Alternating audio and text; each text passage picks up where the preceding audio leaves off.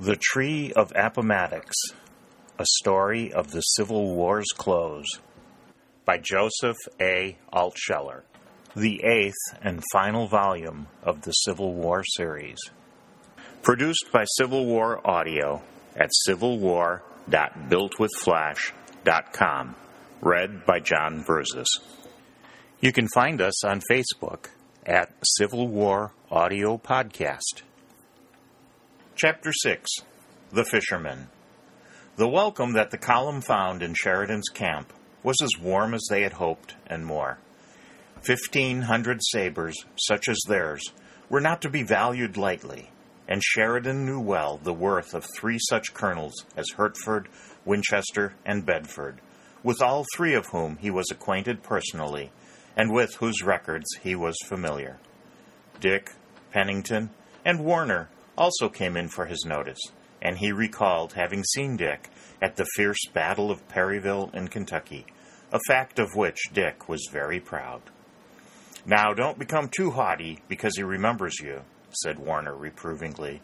"Bear in mind that trifles sometimes stick longer in our minds than more important things."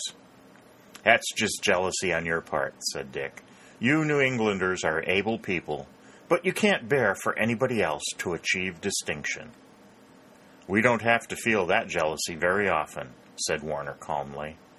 "Merit, like charity, begins with you at home, and modesty can't keep us from admitting it. But you Kentuckians do fight well, under our direction." "Don't talk with him, Dick," said Pennington. "Against his wall of mountainous conceit, wisdom breaks in vain." "I'm glad to see you expressing yourself so poetically, Frank," said Warner. "The New England seed planted in Nebraska will flower into bloom someday." Sergeant Whitley came at that moment and asked them to go and see the new horses provided for them, and the three went with him, friends bound to one another by hooks of steel. The horses given to them by special favor of Sheridan, in place of their worn-out mounts, were splendid animals, and Sergeant Whitley himself had prepared them for their first appearance before their new masters. "They'll do! Wow, they'll do!" said Dick with enthusiasm. "Grand fellows! They ought to carry us anywhere." "Upon this point I must confess myself somewhat your inferior," said Warner in his precise manner. "The mountainous character of our state keeps us from making horses a specialty. You, I believe, in Kentucky, pay great attention to their breeding, and so I ask you, young Mr. Mason, if the horse chosen for me is all that he should be." "He asks it as a matter of condensation, Dick, and not as a favor," said Pennington. "It's all right any way you take it," laughed Dick. "Yes, George, your horse has no defect. You can always lead the charge on him against Early." "If I'm not at the very front, I expect to be somewhere near it," said Warner. "But don't you like the looks of this camp, boys? It shows order, method, and precision. Everything has been done according to the best algebraic formula. I call it mathematics, charged with fire. Our little Phil is a great commander. One can feel his spirit in the air all about us." Dick himself had noticed the military workmanship, and that, too, of a high order, and he understood thoroughly that Sheridan had gathered a most formidable army. It was not much short of 30,000 men, veteran troops, and he had with him Wright, Emory, Crook, Merritt, Averill, Torbert, Wilson, and Grover, all able generals. Nor had Sheridan neglected to inform himself of the country over which he intended to march. With his lieutenant of engineers, Meigs, a man of great talent, he had spent days and nights studying maps of the valley. Now he knew all the creeks and brooks and roads and towns, and he understood the country as well as Early himself, who faced him with as large a Confederate force as he could gather. Dick and his comrades expected immediate action, but it did not come. They lingered for days, due, they supposed, to orders from Washington, but they did not bother themselves about it, as they liked their new camp and were making many new friends. September days passed, and they saw the summer turning into autumn. The mountains in the distance looked blue, But, near at hand, their foliage had turned brown. The great heat gave way to a crisper air, and the lads who had come from the trenches before Petersburg enjoyed, for a little while, the luxury of early autumn and illimitable space. They rode now and then with the cavalry outposts. Early and his men stretched across the valley to oppose them, and often northern and southern pickets were in touch, though they seldom fired upon one another. Dick, whenever he rode with the advanced guard, watched for Harry Kenton, St. Clair, and Langdon, but it was nearly a week before he saw them. Then they rode with a small group, headed by two elderly but very upright men, whom he knew to be Colonel Leonidas Talbot and Lieutenant Colonel Hector St. Hilaire. He felt genuine gladness, and shouting at the top of his voice, he waved his hand. They recognized him, and all waved a welcome in return. He saw the two colonels studying him through their glasses, but he knew that no attack would be made upon him, and the little party with which he rode. It was one of those increasing intervals of peace and friendship between battles. The longer the war, and the greater the losses, the less men troubled themselves to shoot one another, save when real battle was joined. They were about 400 yards apart, and Dick used his glasses also, enabling him to see that the young Southern officers were unwounded. Langdon's slight hurt had healed long since, and were strong and hearty. He thought it likely that they, as well as he, had found the brief period of rest and freedom from war a genuine luxury. He waved his hand once more, and they waved back as before. Then the course of the two little troops took them away from each other, and the Southerners were hid from his view by a belt of forest. But he was very glad that he had seen them. It was almost as if there was no war. Dick rode back to the camp, gave his horse to an orderly, and walking toward his tent, was met by Warner and Pennington, carrying long, slender rods on their shoulders. Warner, in fact, carrying two. "What's this?" he exclaimed. "We're going fishing," replied Warner. "We've permission for you also. There's a fine stream about half-mile west of us, running through the woods, and it's been fished in but little since the war started. Here, take your rod. You don't expect me to carry it for you any longer, do you? It has a good hook and line, and it's easy for us to find bait under a big stone on soft soil." "Thank you, George," said Dick happily. "You couldn't keep me from going with you two. Do you know, I haven't been fishing in more than 3 years, and me not yet of age. Well, now's your chance, and you may not have another until after the war is over. They say it's a fine stream, though. Of course, it's not like the beautiful little rivers of Vermont that come dashing down from the mountains, all molten silver, when they're not white foam. Splendid fish, splendid rivers, splendid sport. Dick, do you think I'm facing now in the exact direction of Vermont?" He had turned about and was gazing with a rapt look into the northeast. "I should say," said Dick, "that if your gaze went far enough, it would strike squarely upon the green mountains of Vermont." Warner's hand rose in a slow and majestic salute. "Great little state, mother of men, I salute thee," he said.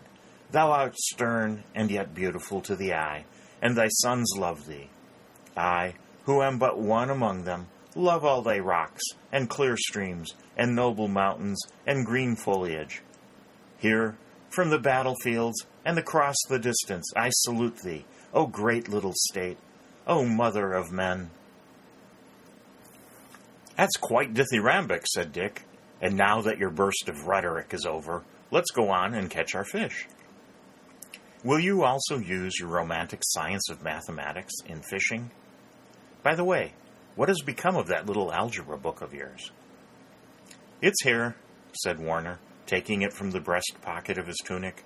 "I never part with it, and I most certainly expect to use its principles when I reach the fishing stream. Let X express my equipment and myself. Let Y equal skill and patience. X, we shall say, also equals the number 7, while Y equals the number of 5. Now the fish are represented by Z, which is equal to 12. It is obvious, even to slow minds like yours and Pennington's, that neither X nor Y alone can equal Z, the fish, otherwise 12. But when combined, they represent the value exactly. That is, X plus Y equals 12. So if I and my equipment coordinate perfectly with my skill and patience, which most certainly will happen, the fish are as good as caught by me already. The rest is a mere matter of counting. Best give in, Dick, said Pennington. He'll always prove to you by his algebra that he knows everything, and that everything he does is right. Of course, he's the best fisherman in the world. I'd have you to know, Francis Pennington, said Warner with dignity, that I was a very good fisherman when I was 5 years old, and that I've been improving ever since, and that Vermont is full of fine, deep streams in which one can fish with pleasure and profit. What do you know, you prairie-bred young ruffian, about fishing? I've heard that your creeks and brooks are nothing but strips of muddy dew. The Platte River itself, I believe, is nearly 2 inches deep at its deepest parts. I don't suppose there's another stream in America which takes up so much space on the map and so little on the ground. The Platte is a noble river, rejoined Pennington. What it lacks in depth, it makes up in length, and I'll not have it insulted by anybody in its absence. While they talked, they passed through the brown woods and came to the creek, flowing with a fine volume of water down from the mountains into one of the rivers of the valley. It's up to its advertisements, said Warner, looking at it with satisfaction. It's clear, deep, and it ought to have plenty of good fish. I see a snug place between the roots of that oak growing upon the bank, and there I sit. There are plenty of good places, said Dick, as they seated themselves and unwrapped their lines, and I've a notion that our fishing is going to prove good. Isn't it fine? Why, it's just like being back home. Time's rolled back, and we're just boys again, said Pennington. Don't try to be poetic, Frank, said Warner. I've told you already that a man who has nothing but muddy streaks of dew to fish in can't know anything about fishing. Stop quarreling, you two, said Dick. Don't you know that such voices as yours, raised in loud tones, would scare away the boldest fish that ever swam? The three cast their lines out into the stream. They were of the old-fashioned kind, a hook, a lead sinker, and a cork on the line to keep it from sinking too far. Dick had used just such an equipment since he was 8 years old in the little river at Pendleton, and now he was anxious to prove to himself that he had not lost his skill. All three were as eager to catch a fish as they were to win a battle, and for a time the war was forgotten. It seemed to Dick, as he sat upon the brown turf between the enclosing roots of the tree, and leaning against its trunk, that his lost youth had returned. He was just a boy again, fishing, and with no care save to raise something on his hook. The wood, although small, was dense, and it shut out all view of the army. Nor did any martial sounds come to them. The rustle of the leaves under the gentle wind was soothing. He was back at Pendleton. Harry Kenton was fishing further up the stream, and so were the other boys, his old friends of the little town. The bit of forest was to all intents a wilderness just then, and it was so pleasant in the comfortable place between the supporting roots of the tree that Dick fell into a dreamy state in which all things were delightful. It was, perhaps, the power of contrast, but after so much riding and fighting, he felt a sheer physical pleasure in sitting there and watching the clear stream flow swiftly by. He smiled, too, at the way in which his cork bobbed up and down on the water, and he began to feel that it would not much matter whether he caught any fish or not.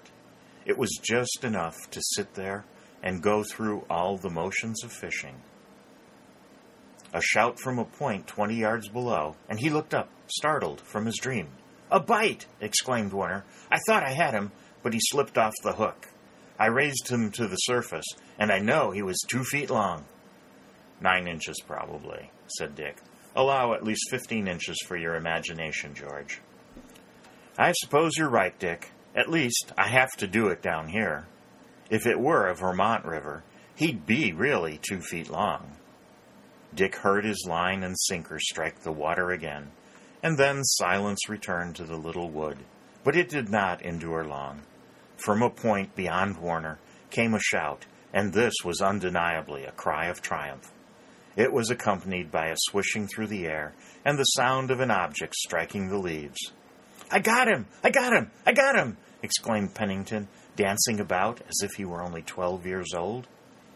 Dick stood up and saw that Pennington, in truth, had caught a fine fish, at least a foot long, which was now squirming out of the leaves, its silver scales gleaming.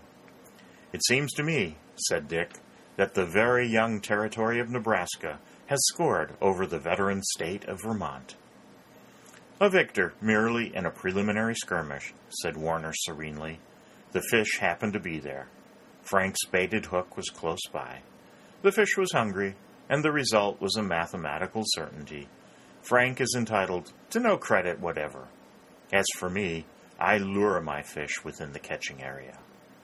As Dick resumed his seat, he felt a sharp pull at his own line, and drawing it in smartly, he drew with it a fish as large as Pennington's, a fact that he announced with pride. "I think, Frank," he called, "that this is not good old Vermont's day. Either we're more skillful, or the fish like us better than they do Warner. Which do you think it is?" "It's both, Dick." "On second thought, I don't agree with you, Frank. The fish in this river are entirely new to us. They've never seen us before, and they know nothing about us by hearsay and reputation. It's a case of skill, pure skill, Frank. We've got Mr. Vermont down, and we're going to hold him down." Warner said nothing, but Dick rose up a little and saw his face. It was red, the teeth clenched tightly, and the mouth drawn down at the corners. His eyes were fixed eagerly on his cork, in the hope of seeing it bob for a moment, and then be drawn swiftly under. "Good old George," said Dick under his breath. "He hates to be beaten.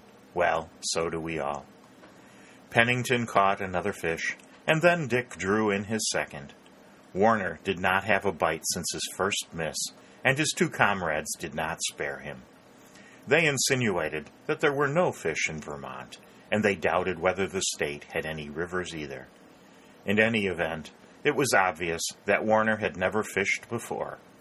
For several minutes they carried on this conversation, the words, in a way, as they went back and forth, passing directly by his head.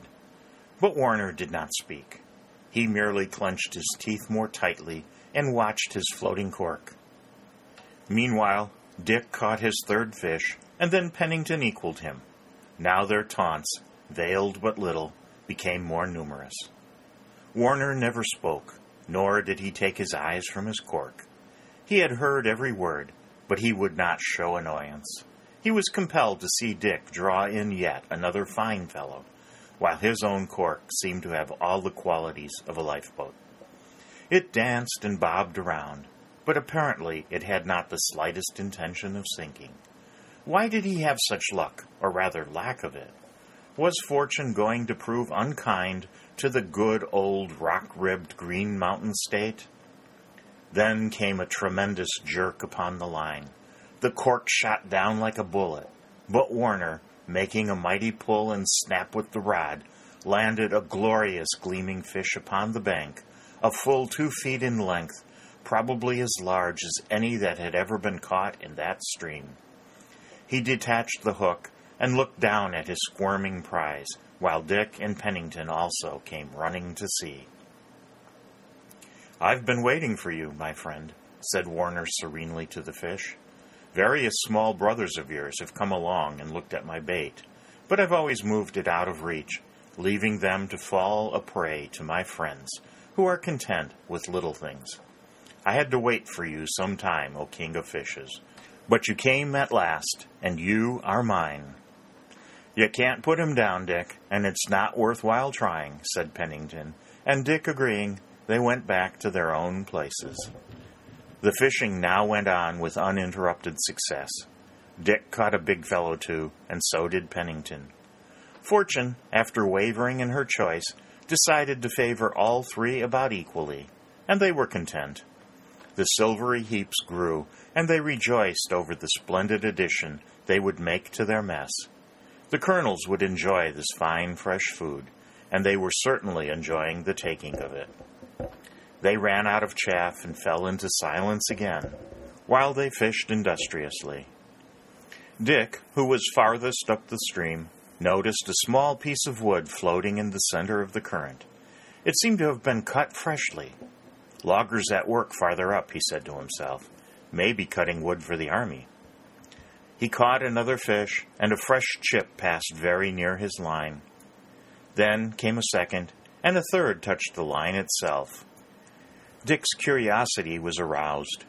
Loggers at such a time would not take the trouble to throw their chips into the stream. He lifted his line, caught an unusually large white chip on the hook, and drew it to the land. When he picked it up and looked at it, he whistled. Someone had cut upon its face with a sharp penknife these clear and distinct words: "Yankees beware. This is our river. Don't fish in it. These fish are ours. Johnny Rebs." "Well, this is surely insolence," said Dick, and calling his comrades, he showed them the chip. Both were interested, but Warner had admiration for its sender. "It shows a due consideration for us," he said. "He merely warns us away as trespassers before shooting at us. And perhaps he's right. The river and the fish in it really belong to him. We're invaders. We came down here to crush rebellion, not to take away property." "Well, I'm going to keep my fish just the same," said Pennington. "You can't crush a rebellion without eating. Nor am I going to quit fishing either." "Here comes another big white chip," said Dick. Warner caught it on his hook and towed it in. It bore the inscription, freshly cut: "Let our river alone. Take in your lines. You're in danger, as you'll soon see." It was unsigned, and they stared at it in wonder. "Do you think this is really a warning?" said Pennington. "Or is it some of the fellows playing tricks on us?" "I believe it's a warning," said Warner soberly. "Probably a farmer a little distance up the stream has been cutting wood, and these chips have come down from his yard. But he didn't send them. Dick, can you tell handwriting when it's done with a knife?" Dick looked at the chip long and critically. "It may be imagination," he said, "but the words cut there bear some resemblance to the handwriting of Harry Kenton. He makes a peculiar L and a peculiar A, and they're just the same way on this chip. The writing is different on the other chip, but on this one, I believe strongly that it's Harry's." "It looks significant to me," said Warner thoughtfully. "A mile or two farther up, this stream, so I'm told, makes an elbow, and beyond that it comes with a rush out of the mountains. Its banks are lined with woods and thickets, and some of the enemy may have slipped in and launched these chips. I've a sort of feeling, Dick, that it's really your cousin and his friends who have done it." "I incline to that belief myself," said Dick. "You know they're ready to dare anything, and they don't anticipate any great danger, because we don't care to shoot at one another until the campaign really begins."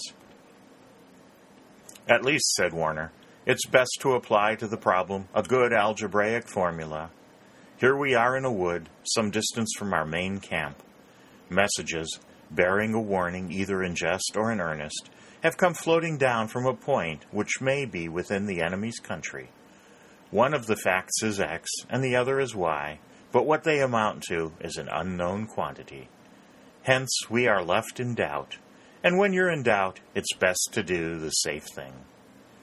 "Which means that we should go back to the camp," said Dick. "But we'll take our fish with us, that's sure." They began to wind up their lines, but knowing that departure would be prudent, they were yet reluctant to go in the face of hidden danger, which, after all, might not be real.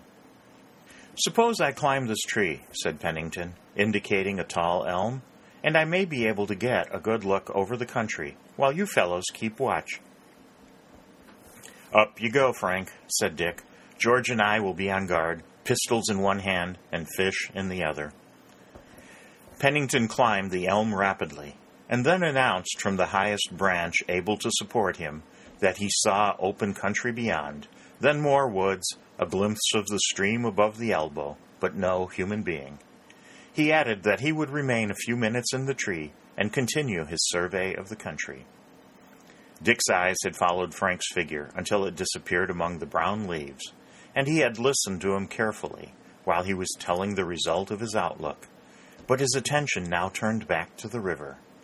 No more chips were floating down its stream.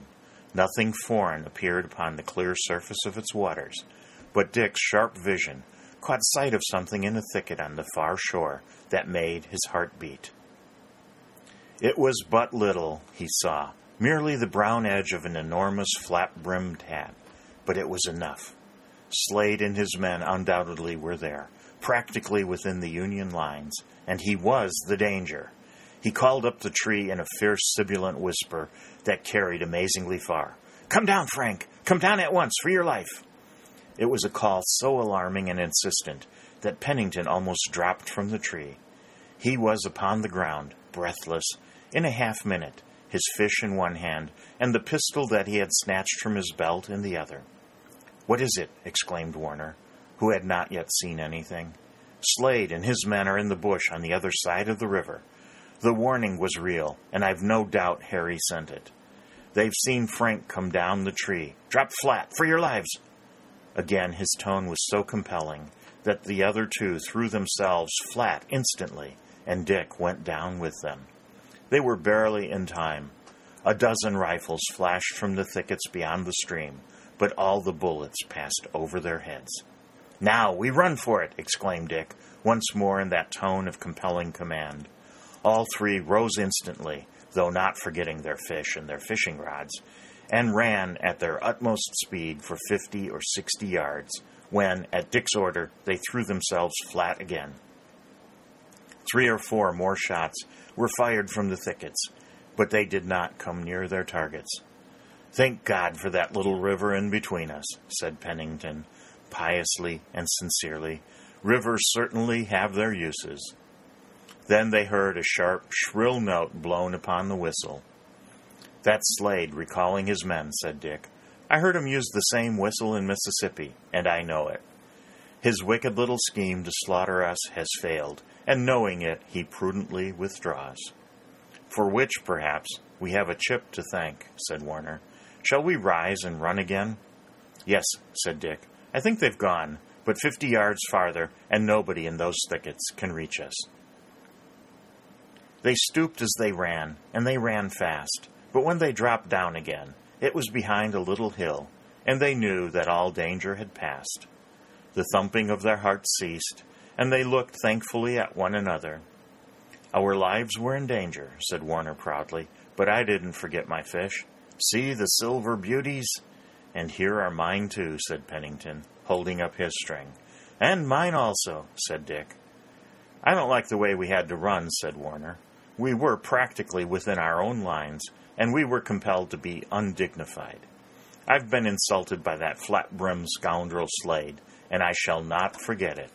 If he hangs upon our flank in this campaign, I shall make a point of it, if I am able, to present him with a bullet."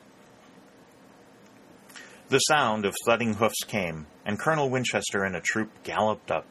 "We heard shots!" he exclaimed. "What was it?" Dick held up his fish.